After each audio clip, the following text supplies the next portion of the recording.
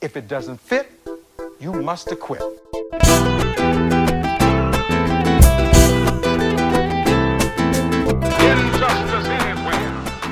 אנחנו מאוד מאוד מאוד מאוד נרגשים לראיין את חבר הכנסת ויושב ראש ועדת הכלכלה, איתן כבל מטעם מפלגת העבודה בסיעת המחנה הציוני. איתן, תודה רבה, צהריים טובים. צהריים טובים לכם. אז אנחנו ממשיכים עם הכיוון שלנו של התחבורה הציבורית. ואני ככה רוצה להתחיל מזה שיש את הדוח הזה שפרסמת, והיה יום מאוד מיוחד בכנסת, והגיעו כל הנציגים, כן? לפני שניגע וניכנס ונצלול יותר פנימה לפרטים, אתה יודע, אתה יושב ראש ועדת הכלכלה, אתה מתעסק בהמון נושאים.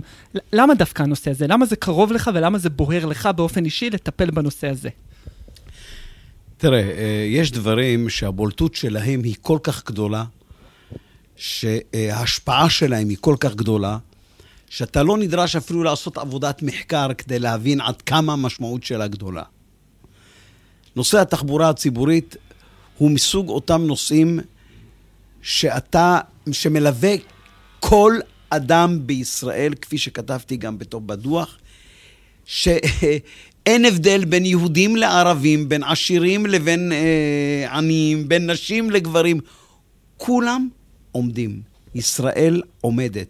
וההשפעה על הכלכלה הישראלית, על מצב הרוח, זאת אומרת, מעטים הם הדברים שאתה יכול לבוא ולומר עליהם שהשפעתם היא כל כך דרמטית על החיים שלנו. הדבר לכאורה מצ'וקמק הזה, אבל הוא משפיע עלינו, משפיע על המצב רוח שלנו, כשאנחנו מגיעים למקום העבודה, ואני אסכם אותו במשפט אחד. אתה יודע, באנגליה מספרים, לפחות כך באגדות, שכשמגיעים למקום העבודה, השאלה הראשונה, מה מזג האוויר? איך יהיה מזג האוויר היום? ואין מקום עבודה שלא מגיעים אליו ואומר, כמה זמן לקח לך? בישראל. בישראל, בוודאי. כמה זמן לקח לך היום להגיע? ומתנהל שיח, אני בטוח במשרדי ההייטק, בפינת קפה, או בחדרי האוכל, כמו שאצלנו במשרד.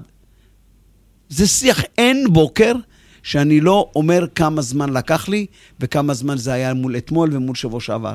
וכשאתה צולל לתוך העניין הזה, ואתה רואה גם כמעט בכל הסקרים, שהנושא הזה הוא הנושא או ראשון או שני או שלישי במוטרדות של החברה הישראלית.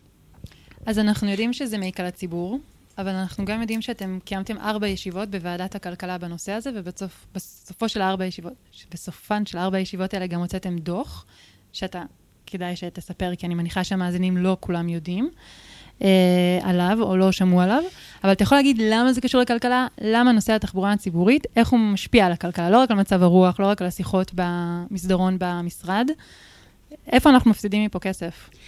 תראו, קודם כל, אין לכם מושג כמה מצב הרוח מייצר כסף או גורע כסף. הופיע בפנינו נגידת בנק ישראל, שהציגה מחקר, שהכלכלה הישראלית מפסידה מדי שנה כ-35 מיליארד שקל כתוצאה מהפקקים. זאת אומרת, זה מספר פנטסטי. זאת אומרת, כי כשאתה מדבר על 35 מיליארד, זה משעות עבודה הפסד, מצב הרוח שגורם לאיכות העבודה שלך, כן. לתפוקה שאתה מייצר, תאונות דרכים, וכל אותו מארג שלם וגדול, שכל כולו סביב נושא התחבורה הציבורית, שיש אותה או אין אותה. זאת אומרת, זה לא עניין שאנחנו מדברים, בדרך כלל מדברים על דברים מאוד, הרבה פעמים ברובו של עולם. כן, וזורקים מספרים וזה, פה אין אחד שלא יודע שההשפעה היא השפעה ישירה, ולא לחינם.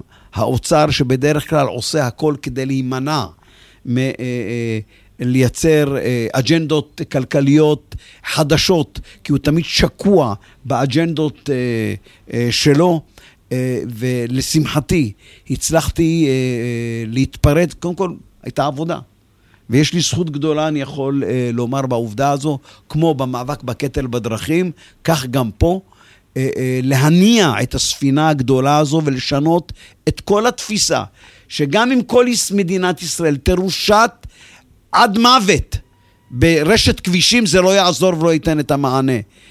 חייבים ללכת לכיוון אחר לגמרי. כי נוסף כי ככל שיהיו יותר כבישים, כך יהיו יותר מכוניות? זה לא נגמר. קודם כל זאת עובדה שלא נגמרת. זאת אומרת, אתה סולל נתיב, הוא מתמלא.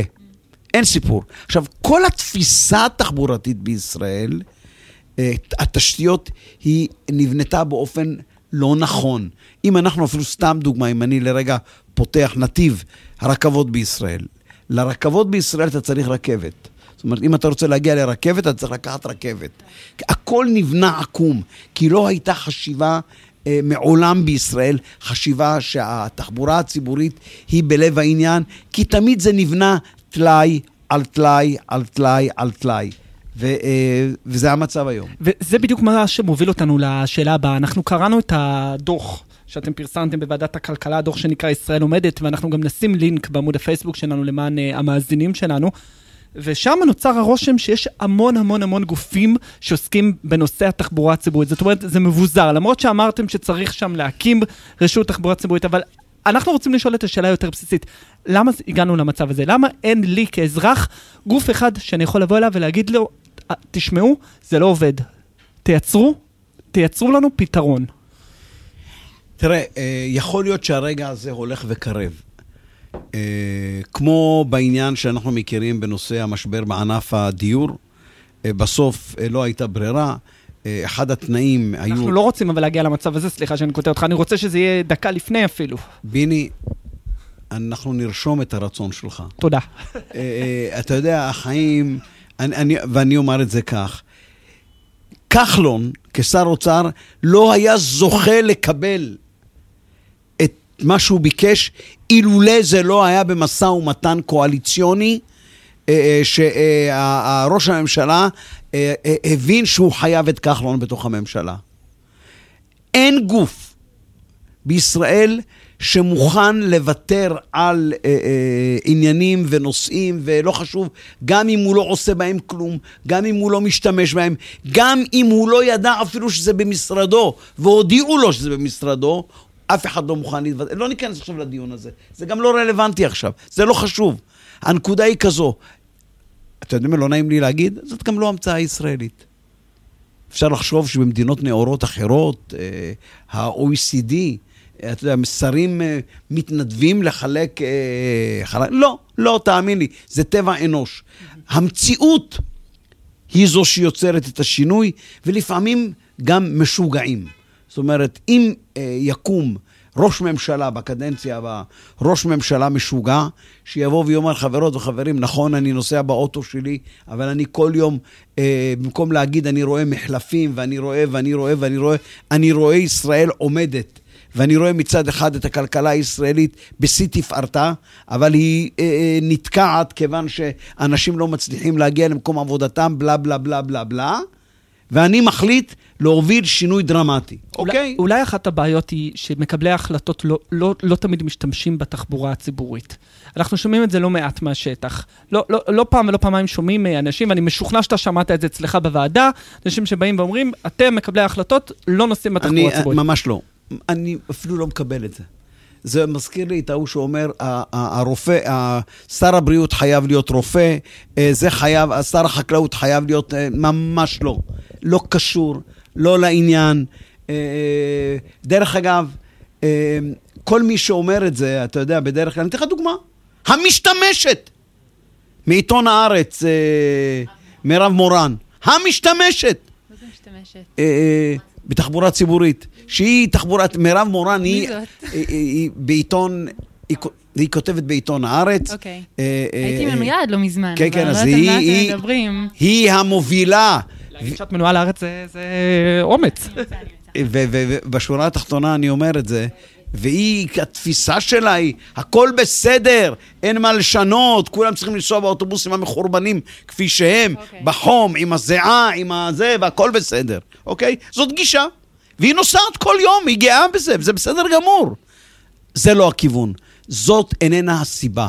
לא צריך בן אדם, אני לא רוצה לתת 1,001 דוגמאות ממקרים ועניינים, שאתה אומר, מה, עד שאני לא נצרב, אז אני לא יודע לעשות את המעשה, שטויות במיץ עגבניות. יש כאן גישה, יש כאן תפיסה. אני נוסע היום, אני אגלה, אני נסעתי עד גיל מאוחר בתחבורה ציבורית. עד גיל 37. לא היה לי רישיון, אז נסעתי בתחבורה ציבורית, מי כמוני יודע לומר, ודרך אגב... ואז נהיה לך נהג? לא, לא, לא, לא, לא, לא, לא, לא. הוצאת רישיון? הוצאתי פשוט רישיון, החלטתי להוציא רישיון, העניין הוא שתמיד, הסיבה לכך הייתה שהייתי צריך לקרוא את התיאוריה, ותמיד הגעתי לעמוד 13, לשול. זה שימם אותי רצח. ולא הצלחתי לעבור את השול הזה. אבל בסוף, ברוך השם, עברתי הכל בסיבוב ראשון, ברוך השם. ואתה לא יכול, בואי נאמר ככה, רק מי שעיניו אינן בראשו, בוודאי ממקבלי ההחלטות, לא יכול או יכול להתעלם מהמציאות המתקיימת. כי גם הוא מקבל ההחלטות עומד בפקק. זהו, אז בוא אני אעזור לך לענות לביני. בעצם התחבורה הציבורית לפי הדוח שלכם זה הפתרון. הבעיה היא, ואתם מגדירים את זה בדוח כמצב חירום למשק ולמדינה לא פחות, בעצם הבעיה היא הפקקים בעיניך? זאת הבעיה היא התשתיות, הבעיה היא... תראי, בוא נתחיל ככה. אין ספק, ואני אומר זאת ולא בפעם הראשונה, שישראל כץ, השר ישראל כץ, הוא ההורדוס של התשתיות בישראל. הוא מה? ההורדוס. ההורדוס. הורדוס לא היה מנוי על עיתון הארץ. לא. ההורדוס של... הוא גם לא היה מקבל מהם רוח גבית. כן. לא בטוח. אוקיי, תאמיני לי שלא. בשורה התחתונה, אם אני מנסה לגעת בלב העניין, תשתיות הן דבר חשוב, הן תנאי הכרחי, אבל הן רחוקות מלהיות תנאי מספיק, וזו עובדה. זאת אומרת, ברור הוא שצריך שיהיה נתיבים כמו שצריך, כבישים מסלולים כמו שצריך, ומגוון, ודרך אגב, וגם מגוון. ותכף ניגע באחד הדברים שרצו להרוג אותו, המוניות שירות. תכף נעסוק בזה. אבל בשורה התחתונה לא הייתה תפיסה. עכשיו, מה אנחנו בעצם מדברים? וזה גם צריך שאנשים יבינו את זה. זה לא שאנחנו עכשיו נאפשר שתהיה תחבורה ציבורית והשאר יוכלו לנסוע עכשיו באופן כיפי וחופשי בכבישים הפנויים. זאת לא הכוונה. הכוונה היא בעצם לייצר את אותו אינסנטיב, את אותו רצון שאתה קם בבוקר ואתה אומר לעצמך, נו מה אני עכשיו אסע באוטו שלי, בפקקים, ועד שנמצא את החנייה, ואם מצאתי חנייה זה יעלה לי לפחות 100 שקל ביום. מה אני רוצה בעצם? אני רוצה תחבורה ציבורית משוכללת, משולבת. ולמה אני מתכוון?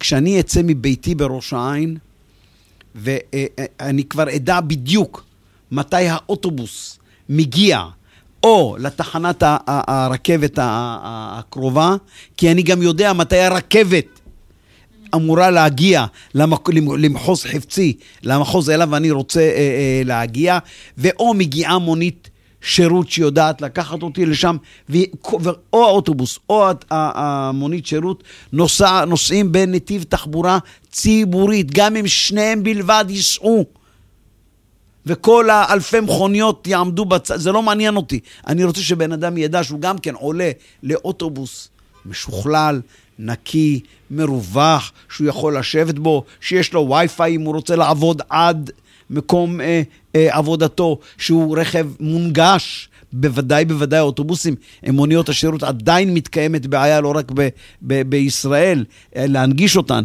אבל אוטובוסים חייבים להיות מונגשים, שמגיעים לרכבת מונגשת, שכשאתה יורד מהאוטובוס או מהמונית, כפי שאנחנו רואים עכשיו למשל ברכבת שאמורה להגיע לבנייני האומה בירושלים, ורק אלוהים יודע איך כל האלפים שירדו בעזרת השם מהרכבת ויעלו למעלה מתוך תהום הנשייה ויצאו החוצה, ופתאום אתה אומר לעצמך, מפה איך אני יוצא? לאן מי ייקח אותי מפה? זאת אומרת, אז את כל מה שהרווחתי, אני הולך עכשיו לפספס ולבזבז בזה, כדי שלא ייווצר מצב שכשאני החלטתי לנסוע באוטובוס לירושלים, לקח לי מהבית, 100 מטר מהבית שלי, קרוב, כמעט 3 שעות להגיע לכנסת. שזה מוטרף, אין סיכוי בעולם שמישהו ירצה לעלות על אוטובוס או תחבורה ציבורית. אני מאוד שמח שהעלית את ירושלים על ראש שמחתך כירושלמי, ואני חייב להבין, אתם כתבתם ככה, אחת ההמלצות שלכם בדוח, אני מקריא, משרד התחבורה יעביר לוועדת הכלכלה דיווח בכתב על פיתוח התחבורה הציבורית בירושלים, שבו יוצגו בין היתר מדדי השירות של האוטובוסים, יעילות השירות, פריסת נת"צים והתקדמות הפעלת מוניות השירות בעיר. למה בחרתם להתמקד דווקא בירושלים? אני כירושלמי אולי יכול להבין את זה, אבל חשוב לי שהמאזינים יבינו את זה. אני אומר את זה כך, ירושלים היא אחד המקומות בהם נושא התחבורה הציבורית הוא בכמעט בכאוס מוחלט.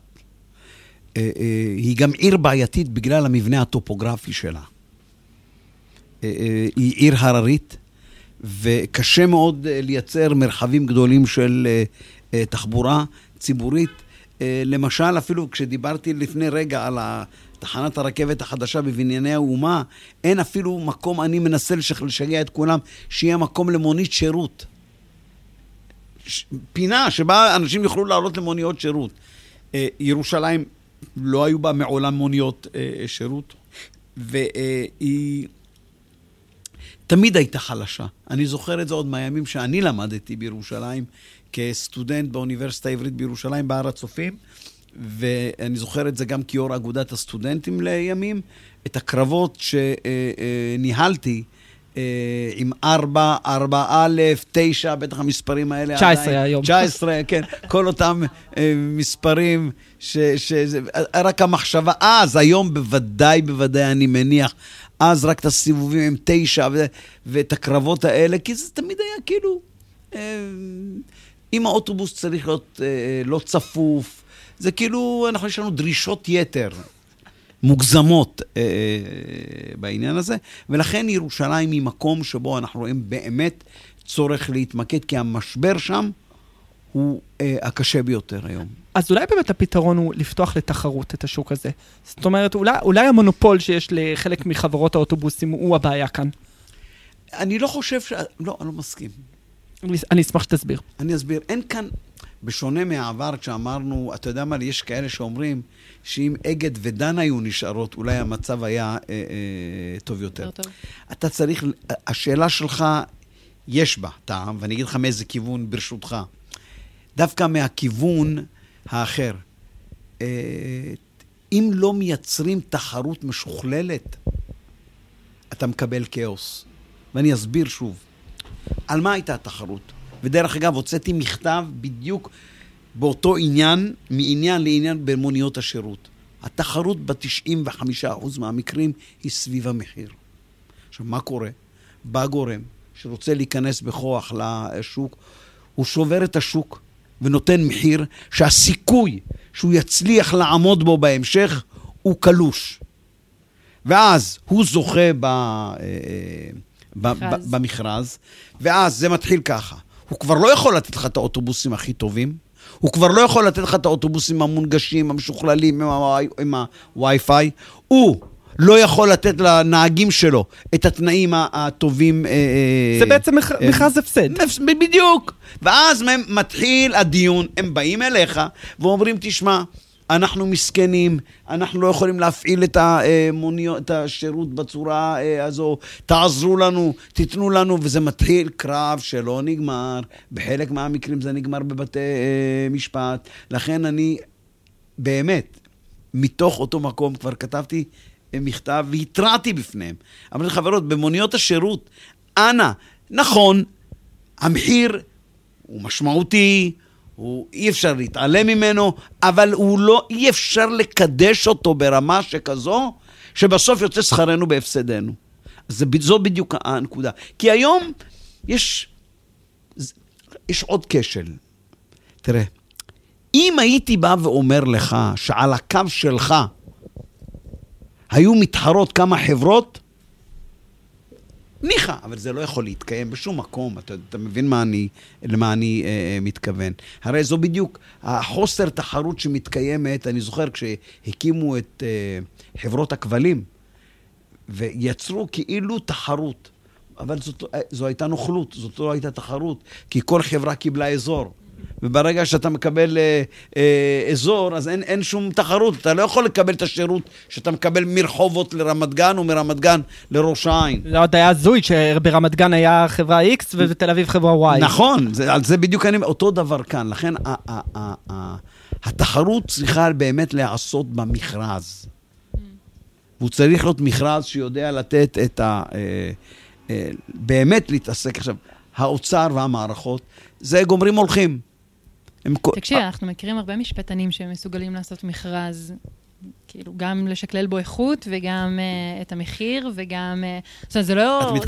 את מתכוונת לביני למשל? אני יכולה לתת לך עוד שמות, אבל דווקא מהכיוון שלי, אבל זאת אומרת, זה לא בשמיים, אבל נכון, זה פתרון משפטי, אז מה הבעיה להכיל אותו? אני רוצה לומר לך כך, תראי, הפקידות הממשלתית היא לא מרושעת, היא לא באה חס וחלילה ממקום, אני מכיר את זה הרבה, יודעת מי השחקן הכי טוב? זה שלא עלה לשחק. אוקיי? ואני בא ואומר את זה ממקום שכאן הרבה פעמים אנחנו מלקים את השירות הציבורי, שנאלץ הפקידות הציבורית, ולא כולה, אבל הטובים שבהם באמת מנסים להוציא מעצמם את המיטב, וזה לא פשוט, כי אתה חי בתוך מערכות של לחצים, של מכרזים, של... אז בוא אני אחדד, אני רוצה להקשות עליך. אני מניחה שהמאזינים שלנו, לא קראו את הדוח. בסדר, יכול להיות שכן. אני מניח שרובם לא. אני מניחה שרובם לא. אז אני אגלה להם, אני אעשה להם ספוילר. בשורה התחתונה, מה שאתם, ועדת הכלכלה המליצה בדוח, הדגש שאתם שמתם זה על יצירת תשתיות פיזיות, כמו נתיבי תחבורה ציבורית, נת"צים ודברים כאלה. אבל הפתרון שאתה מביא עכשיו, כמו לייצר מכרז שהוא משקלל גם מחיר עם שיקולים של איכות, זה פתרון שקל לתפור אותו היום, תשתיות, מי יודע כמה זמן נת"צים וזה, עד שיהיה אפשר לעשות אותם, הוא זול, כלומר, זה רק לכתוב ככה וככה בדף ולא אחרת. למה זה לא חלק מההמלצות שלכם? למה ההמלצות שלכם לא כוללות? דברים שאפשר ליישם במיידי, בקלות ובצורה זולה. תראי, אני אגיד לך את זה ככה, עם כל הכבוד לך, כבר לא בחרתי אותך להכין את המכרז. כבר אתה מדיח אותי מזה. לא, עכשיו ברצינות. כן. תראי, הבעיה היא לא בתחרות. היא באמת לא בעיה בתחרות. איך אומרים? פשוט אין איפה לנסוע. זאת אומרת, אתה אומר, גם אם יהיה מונית שירות, לא יהיה להם איפה... גם אם יהיה מונית, עכשיו בואי נלך לעולם הדמיוני. יש את האוטובוסים הכי משוכללים, עם ההנגשה הכי משוכללת. נהגים מקבלים את מיטב השירות, התנאים, הכל בסדר, יש להם פינות לנו, הכל בסדר גמור. אלא שעדיין לא נותרו האוטובוסים שעפים. זאת אומרת, מעל הפקקים. בסוף, אתה יודע, זה כמו הלואו-טק. בסוף אתה צריך את הלואו-טק. אחרי כל מה שאמרנו, זה נשמע כאילו קצת, בשביל זה עשינו את כל הוועדה, וכו', בשביל להגיד, צריך נת"צ, כן. לא, חס וחלילה. לא, כי אני אסביר לך. מה שנראה בעיני שוחרי ודוחפי התחבורה הציבורית, בעיני אחרים הוא נראה כפירה בעיקר. סליחה, מה פתאום? אם אני נותן, אם אני מקצה נת"צ, נתיב תחבורה ציבורית, זה אומר שאני אשב בפקק עוד יותר זמן. ולכן, מה שאני אומר זה ככה. לא סתם אמרתי שאתה לא יכול, אף בניין עוד לא נבנה מהגג. והמשמעות של אף בניין לא נבנה מהגג, אתה לא תוכל להגיע לאותה נקודה שבה אני משכנע את ביני כמשל, האזרח ביני, ללכת ולשים את האוטו שלו בבית, ולהשתמש בו רק בסופי שבוע, או בנסיעות ארוכות טווח, או דברים מן הסוג הזה, לא בשעות הלחץ, אם הוא לא ידע שהוא עולה או נכנס להליך משוכלל, שהוא בסופו גם מגיע הביתה, מגיע למקום העבודה שלו, או ממקום העבודה שלו, לא גמור מעולף. לפעמים אני באמת אומר לכם, אני מגיע עם האוטו שלי אל מקום עבודתי בכנסת. אני חושבת שהרבה מזדהים עם זה. נכון, כבר מותש, ממש, אתה עצבני, אתה זה, כי תשמעי, דרך של 47 דקות לפי הווייז, בשעות הרגילות, שמתארכות לשעה וחצי, לעתים שעה 45, ואינני מדבר על תאונה חס וחלילה, או אירוע יוצא דופן, אלא בהתנהלות השוטפת, זה לא מתקבל על הדעת, לא יכול להיות. לכן, נתיבי תחבורה ציבורית, זה הדבר הדחוף, וזה הדבר שגם יחסית אפשר לעשות אותו. דרך אגב, רוב ראשי הרשויות המקומיות עדיין לא ידברו אתכם על נת"צים לפני הבחירות. זה לא פוליטי, אבל ביום שאחרי הבחירות, זה כמו ביצה ותרנגולת. אם הם לא יעשו את זה, הם במרכאות אומר, הם יחשבו מתים פוליטית. לא יעזור לאף אחד כלום. כי אם אני לוקח מקומות, והדוגמאות הן דוגמאות רבות, פה בוודאי בגוש דן, אתה לא פשוט לא, אין. פשוט כולם עומדים. כולנו נעמוד. כן. רגע, אז יש לי בכל זאת, אני רוצה להקשות. יש פתרונות שמאפשרים גם לביני להגיע לעבודה ולעבוד, למשל לביני, וגם לא מחייבים נת"צים, אבל הם פתרונות זולים שאפשר להכיל אותם ממחר. למשל, לתת תמריצים למעסיקים שישאירו יום אחד בשבוע את העובדים בבית, והם יעבדו, אבל מהבית, למשל. או לתת תמריצים לעודד על נסיעות בקרפולס, נסיעות משותפות, או שטלים במקומות שבהם יש מרכזי תעסוקה. בחנתם את זה, או ושללתם, או לא הגעתם? אני אומר, כל הנושאים שאת אומרת, איך אומרים, לצערך, הם לא, איך אומרים, אינני שומע אותם לראשונה. בואי נגיד ככה, זה כבר ה-obvious. אני אפילו אלך איתך דרך אחת, מדרגה נוספת, יש רעיון אפילו, למשל, בתוך העיר, שבמקומות העבודה תהיה מקלחת, והמעסיק ייתן מגבות על חשבונו, ואתה מגיע, רוכב על האופניים שלך. דרך אגב, זה יהיה. אלא שאינני יכול היום לקבוע קביעה שכזו שתחייב כל מקום, כשאין נת"צים בכלל. אין מסלולים, לא, מסלולים לאופניים. זאת אומרת, בשורה התחתונה, אין כמעט, דרך אגב, אני לא מהמשתגעים על הקרפול, כי הוא מעודד שימוש ברכב. אני רוצה לייצר מצב שבו אינני מעודד שימוש ברכב, אלא אתה באמת מקצה את העניין הזה רק לתחבורה ציבורית, ואין דבר שלא נבדק, אין דבר שלא זה, ובשורה התחתונה הדברים הם מאוד פשוטים וברורים, שהם מחולק לנת"צים, אוטובוסים הם עדיין המרכיב התחבורתי המרכזי בישראל.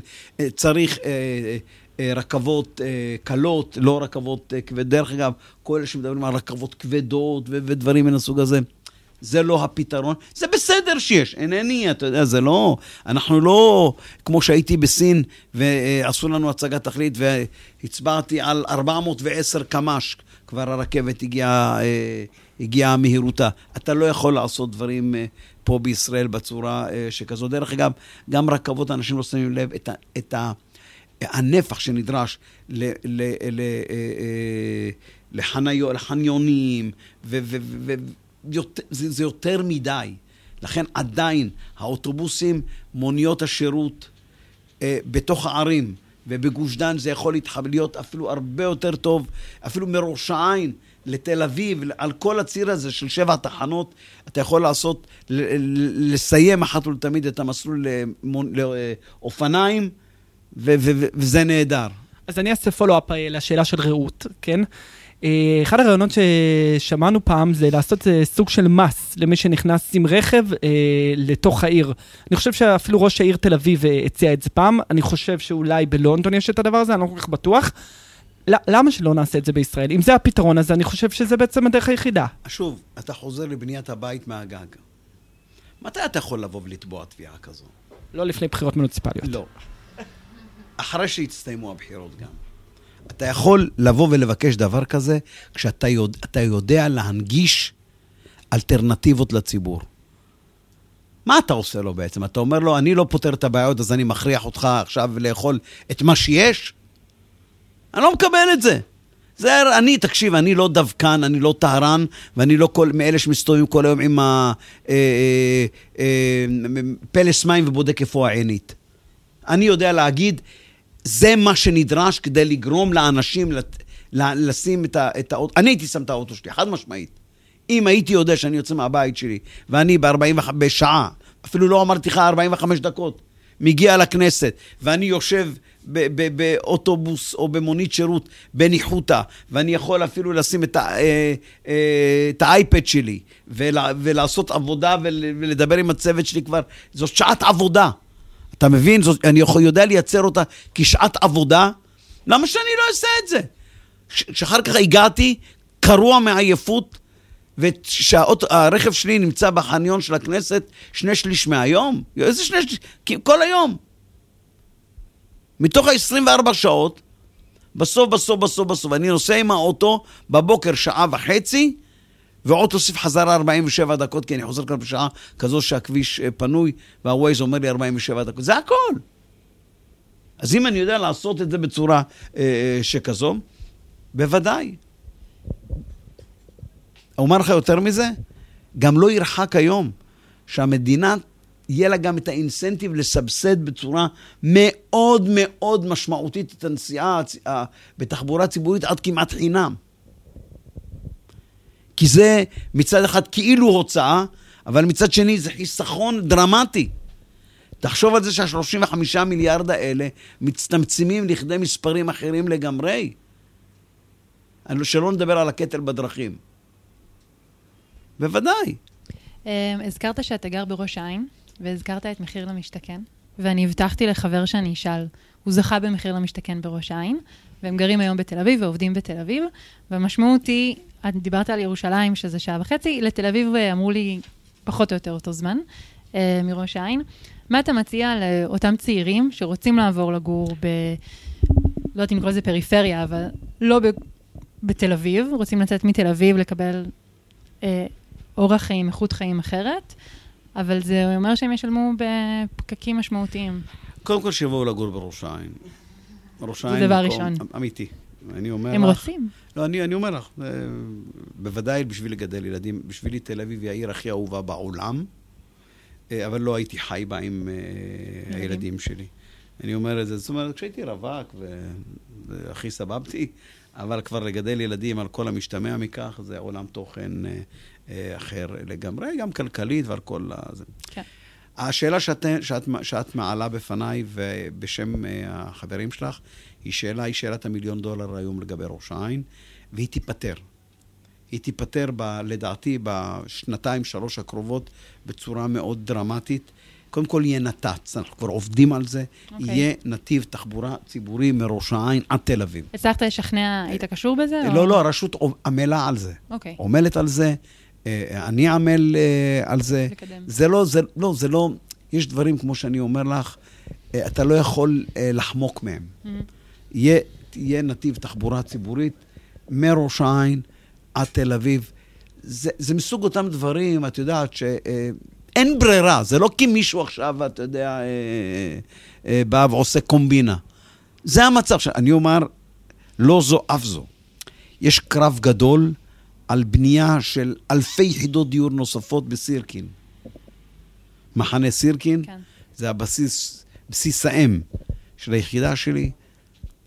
צנחנים צריך להגיד. נכון. לגופו של עניין, מה שאני רוצה לומר, המשמעות תהיה, שהתושבים בראש העין ופתח תקווה יעבדו שבוע. זאת אומרת, יש שבוע של יישארו בבית, והמציאות בוודאי, הרי ברור לך שזה לא יכול ויקרה, ולכן זה גם מאיץ את התכנון ואת הפיתוח, והתחבורה הציבורית מראש העין לשאר האזורים, היא תקבל תנופה מאוד גדולה בשנים הקרובות. בוא נדבר קצת על הרכבת.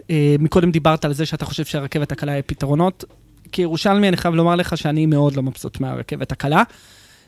אני מרגיש שהיא משום מקום לשום מקום, ואני מרגיש שהיא מאוד לא משרתת אותי, וכאחד שמאוד אוהב את שוק מחנה יהודה, הרבה פעמים אני רואה את הקשישים נורא נורא נורא סובלים, בעיקר בגלל שהם עכשיו צריכים לקחת עוד אוטובוסים כדי להגיע אל היעד שלהם.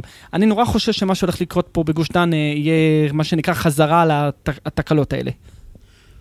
קודם כל, אני מבין אותך לגמרי במה שנוגע לירושלים, לא כמשתמש דרמטי, אלא כבודק. פעם אחת השתמשתי מהמשפחה שלי, זה היה מנקודה לנקודה, זה פחות דרמטי לבוא ולהעיד על זה. ממחנה יהודה לעיר העתיקה. זה על הציר, זה פחות משמעותי, פחות דרמטי. אבל השאלות שאתה מעלה הן מאוד משמעותיות, אבל אני אומר לך מה ההבדל. בגוש דן היא נבנית על הצירים המרכזיים. זאת אומרת, בכל מקרה, גם אם נניח תהיה רכבת, גם בעולם כולו, זה לא מתחיל להיכנס לתוך רחובות העיר, אלא זה הולך על השדרה המרכזית. בירושלים, למה היא לא דוגמה טובה? היא בדיוק מאותו מקום ששאלת למה התמקדנו בירושלים. ירושלים, כל נושא התחבורה הציבורית, הוא כישלון אחד גדול. זאת אומרת, הוא לא עובד פשוט. ואז, די מסכים איתך. לא, זה ממש לא נכון. לא משנה. אני, בשורה התחתונה, מה שאני רוצה לומר, שאתה מעלה נקודות מאוד מאוד משמעותיות, מאוד חשובות, אבל הנחת העבודה, שאם אתה נוסע על ציר ז'בוטינסקי, אוקיי? הרי יש הבדל עצום, אם אתה מצליח לחלץ את עצמך מציר ז'בוטינסקי, וצריך לקחת מציר ז'בוטינסקי כשאתה יורד אוטובוס לזה, או שאתה רק להגיע לנקודה שממנה אתה צריך לקחת את האוטובוס הבא, זה לא שאתה, הרי מה העניין? כשאני נוסע, הייתי נוסע מהבית, עבדתי פה, ברחוב הרניה, משרד החקלאות, אחר כך כעוזר של פרס, בזה, ואתה לוקח מפה, יורד לצומת למטה, בקפלן, היום נחם בגין, לוקח אוטובוס 51 לפתח תקווה, מפתח תקווה אתה צריך לקחת, נכון, לראש העין עם 77, כבר לא, נוסע, היום 77, אוקיי? זאת אומרת, בסוף, זה לא שאתה מקבל עכשיו מונית אוטובוס הביתה, בסדר? יש בעיות נוספות אחרות, אפרופו מה שאתה מעלה, שמתכתבות עם מה שאתה אומר, זה האופן שבו נבנות השכונות החדשות בישראל. הן מאוד מאוד לא ידידותיות לתחבורה ציבורית, ושם באמת, בשונה מהעבר, שהאוטובוס היה עובר ממש ליד הבית שלך, כמעט ליד הבית שלך, או אפילו ברמת גן עובר ברועה ונכנסת להרצל, או הכל כמתחווה קשת, היום אתה צריך אוטו לאוטובוס. זאת אומרת, אם אתה עובר היום בכל השכונות, כולל בראש העין, אתה צריך ללכת מרחק כדי להגיע לנקודה בה האוטובוס איתו תוכל להמשיך את שגרת יומך. אז בוא נמשיך לדבר, כי מקודם אתה אמרת שהרכבות הכבדות הן לא הפתרון, ואני מרגיש שאנחנו קצת התעסקנו בירושלים ובאזור המרכז, אבל בוא נדבר רגע על הפריפריה. אני חושב שבשביל מי שיאזין לפודקאסט הזה, והוא יהיה מאזור קצת יותר פריפריאלי בישראל, בין אם זה הצפון או בין אם זה הדרום, הוא יכול לבוא ולהגיד, סליחה, הרכבת זה הכלי התחבורה היחידי שיכול לחבר אותי לעורק, למקומות העבודה המרכזיים במדינת ישראל.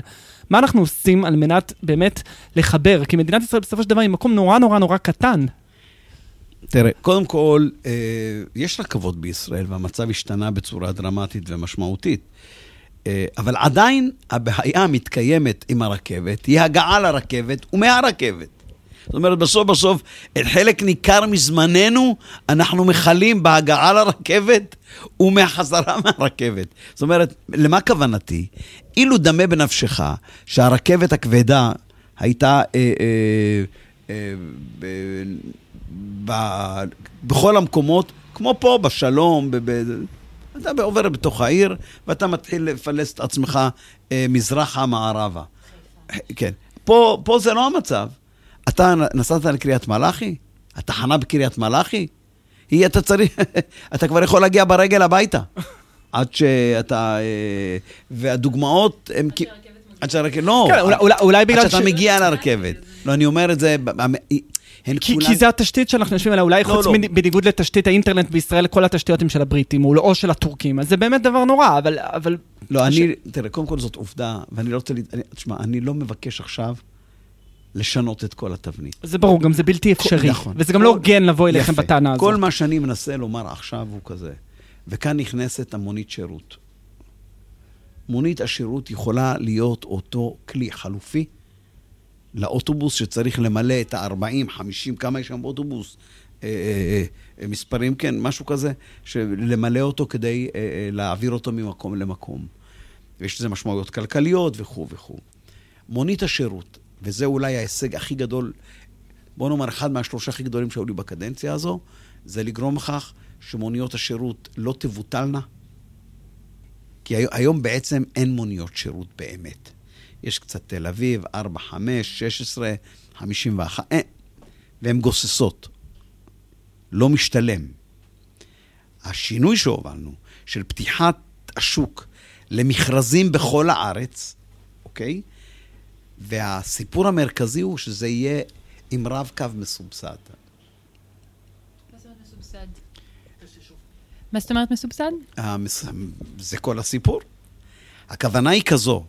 היום אם אני רוצה לעלות למונית שירות, אני משלם מחיר של מונית שירות. אז מה קורה לכל אלה שמסובסדים באוטובוס?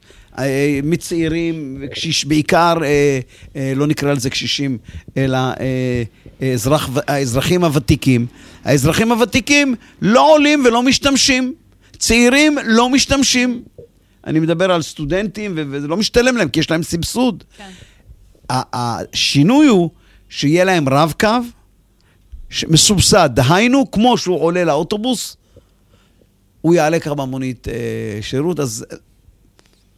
וזה כלי שבאמת יכול לשנות את כללי המשחק. אבל בוא תיתן משפט על מה היתרון של מוניות שירות על פני אוטובוסים רגילים. הזמינות הזמינות בשני מצבים. זאת אומרת, הוא יכול להגיע לנקודה בתדירות יותר גבוהה, וגם העובדה שהוא לא עם 50-60 מקומות, הוא ממלא את 7 מקומות שלו ונוסע. עכשיו, יש כאלה אנשים, את יודעת, יש אפילו מצב שבו יש נהגי מוניות שירות שכבר יודעים בשעות מסוימות אפילו למלא לעצמם את הציר. אוקיי. ואם יש לו נת"צ, הוא יודע לחזור על הנתיב כמה וכמה פעמים בלי בעיה. זאת אומרת, נוסעים בדיוק. הוא יודע לאסוף, הוא יודע להגיד, זה אלן, בוקר טוב ביני, בוקר טוב איתן, בוקר טוב מאיה, וכו' וכו'. רעות. מאיה זה היועצת לענייני כלכלה פה פשוט. כן, כן, כן. ורעות, נכון? ורעות וענבל. ענבל. וואלה, כאילו פעם ראשונה אני שומע את השמות. אוקיי, בסדר. כן. טוב, אז תן לנו קצת רכילות. אנחנו נשמח לשמוע על מאחורי הקלעים. בעצם אתה יושב ראש ועדת... דווקא הרכילות, את אומרת, אז אולי תצטרף מאיה. אנחנו נביא גם את מאיה, אין בעיה. ספר לנו על מאחורי הקלעים. אתם בעצם, אתה יושב ראש ועדת הכנסת. כלכלה. וואי, כן, סליחה, יושב ראש ועדת הכלכלה, חבר כנסת, ואתה מזמן לך את מנכ"לית משרד התחבורה בין היתר, שהשתתפה במסגרת הדיונים למשל. בעצם לכם, אתם מוצאים בסוף את הדוח עם ההמלצות, אבל לוועדת הכלכלה, אם אנחנו מבינים, אין את הכוח. בוא תסביר אתה, מה היחסים? תראי, קודם כל, מה זה אין כוח? ועוד איך יש? עובדה היא שאנחנו הצלחנו להגיע להבנות גם עם האוצר וגם עם משרד התחבורה. אני אומר את זה כך, לשמחתי, ואינני אומר זאת כחנופה, אינני מן החנפים. ויש היום למשרד התחבורה את המנכ"לית, באמת משכמה ומעלה, זה לא מן הפה ולחוץ. אני אומר יותר מזה, אני רק אגרע על כל מילה שאני אומר. גם באוצר יש היום חבורה שיושבת באגף התקציבים, שזה תפקידה לעסוק באמת מהטובים ביותר, הפתוחים ביותר, וזה בא לידי ביטוי. ודווקא בעת הזו, העת הלא פשוטה הזו, האנשים האלה נמצאים, ויש לזה יתרונות מאוד מאוד משמעותיים, וקל לנו, קל לי. הוויכוחים הם ויכוחים ענייניים. הם לא ויכוחים של אין כסף, מה פתאום. יתרה מזאת, אני מוצא את עצמי שמשרד התחבורה בנושאים שחשובים לו, ומשרד האוצר בנושאים שחשובים לו, מאיצים בי להאיץ. זאת אומרת, ברוך השם, הצלחתי לייצב או ליצור לעצמי, וגם לוועדה, אבל בעיקר לי כיו"ר ועדת הכלכלה, מעמד כזה, של הוא יודע לכפות את הרצונות, ולא רק בגלל העובדה שאני רוצה להזכיר, המשרדים האלה מפוקחים על ידינו, הם גם אמורים לקבל מאיתנו מאישורים לחקיקה, צווים ותקנות. זה לא כך, יש יחסי גומלין, והדבר הכי חשוב, כשאתה ענייני, ואתה מתייחס לדברים מתוך באמת שליחות, וכך אני רואה את עצמי, הרבה יותר קל. והעבודה נעשית בשיתוף פעולה, שאינני זוכר כדוגמתו, לא רק זה, אלא בכלל בתוך המערכות הציבוריות. אנחנו לא יכולים להתחמק מזה, כי אנחנו מדברים על תחבורה ציבורית, כן? אז ממש נעשה כמה שאלות לסיום. בכל זאת, תחבורה ציבורית בשבת, איך אתה רואה את העניין הזה? תראה, אפרופו התחלת שיחתנו. שלא הייתה מוקלטת. שדיברה על עדכון הסטטוס קוו. אני חושב שאחד הנושאים שכן צריך לעדכן בהם את הסטטוס קוו, ויש מצב, זה נושא התחבורה הציבורית בשבת. כמובן, אפשר לוותר על דברים אחרים. אתה יודע, אני יודע שיש בתוך החברה הישראלית, בעיקר החילונים, אלה, כמו שאמרתי קודם, הפלסים, אני קורא להם, שזה גם זה וגם זה וגם זה וגם זה וגם זה, וזה לא עובד כך. ואני חושב, וגם מאמין, שאפשר להגיע למצב הזה. אני תומך בתחבורה ציבורית בשבת, אני חושב שהיא דבר ראוי, אבל אני אתן לך סתם דוגמה במאמר מוסגר על דברים שמתקיימים, ואתה יודע, כשאתה עושה אותם בצורה מכובדת, הם גם יכולים להתנהל, מוניות שירות. כן, בירושלים יש את השאבוס הזה. כן, יש, לא, אני מדבר איתך על מוניות שירות, שעל קו 5, למשל, קו 4, שמתקיימים, אתה חיים בתל אביב, כן?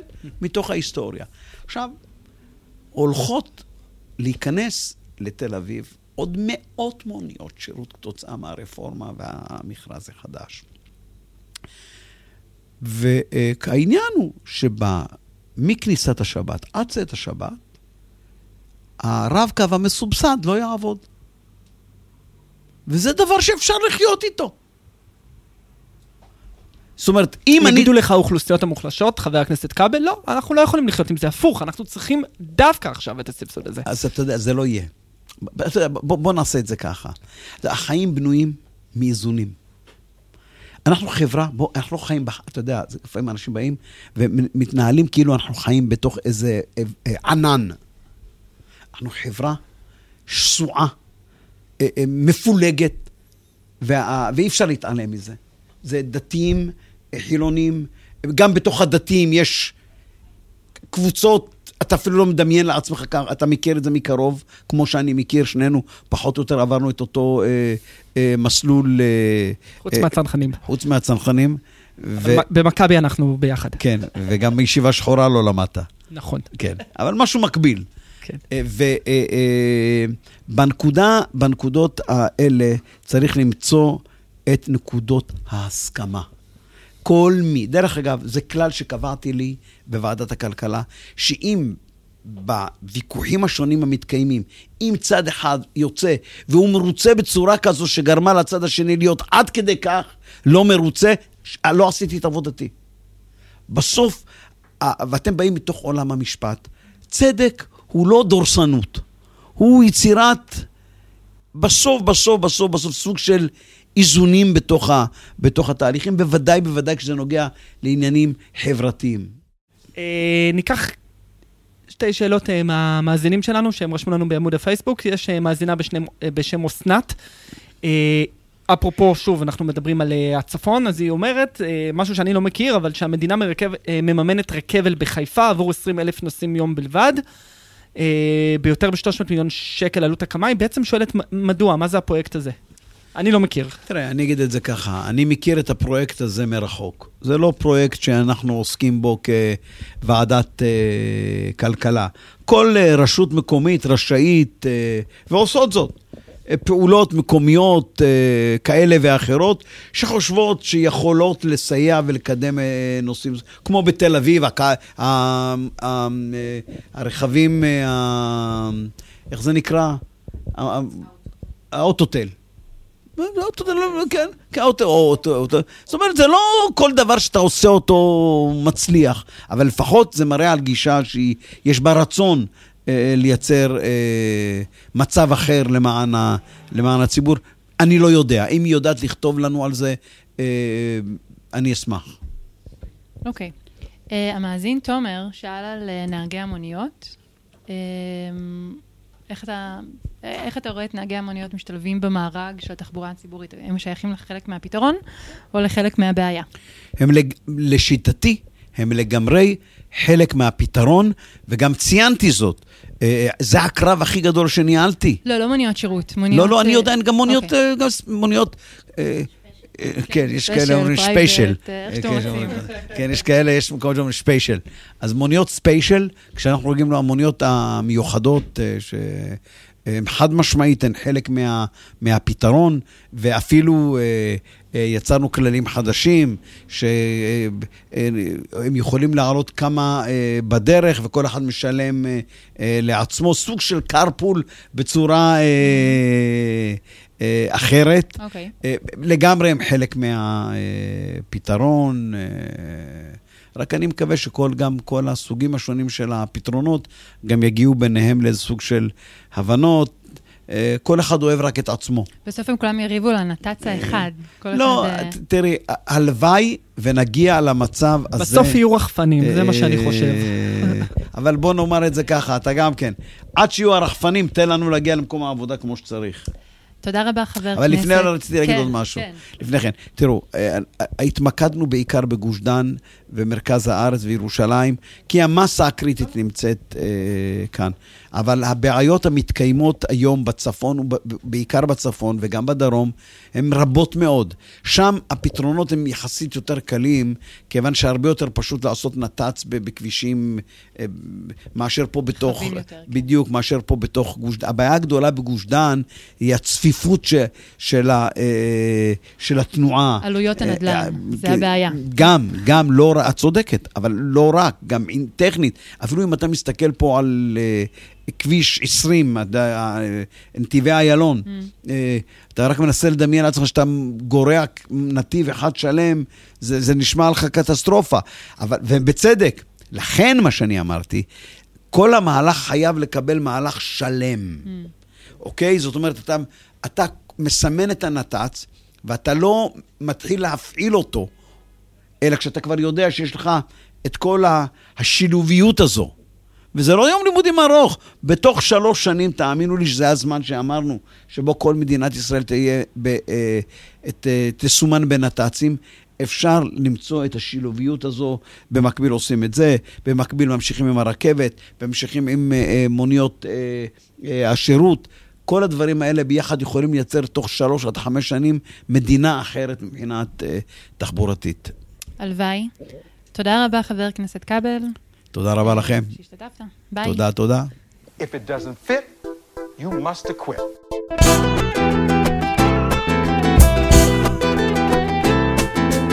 Injustice anywhere is a threat to justice everywhere. Denny Craig.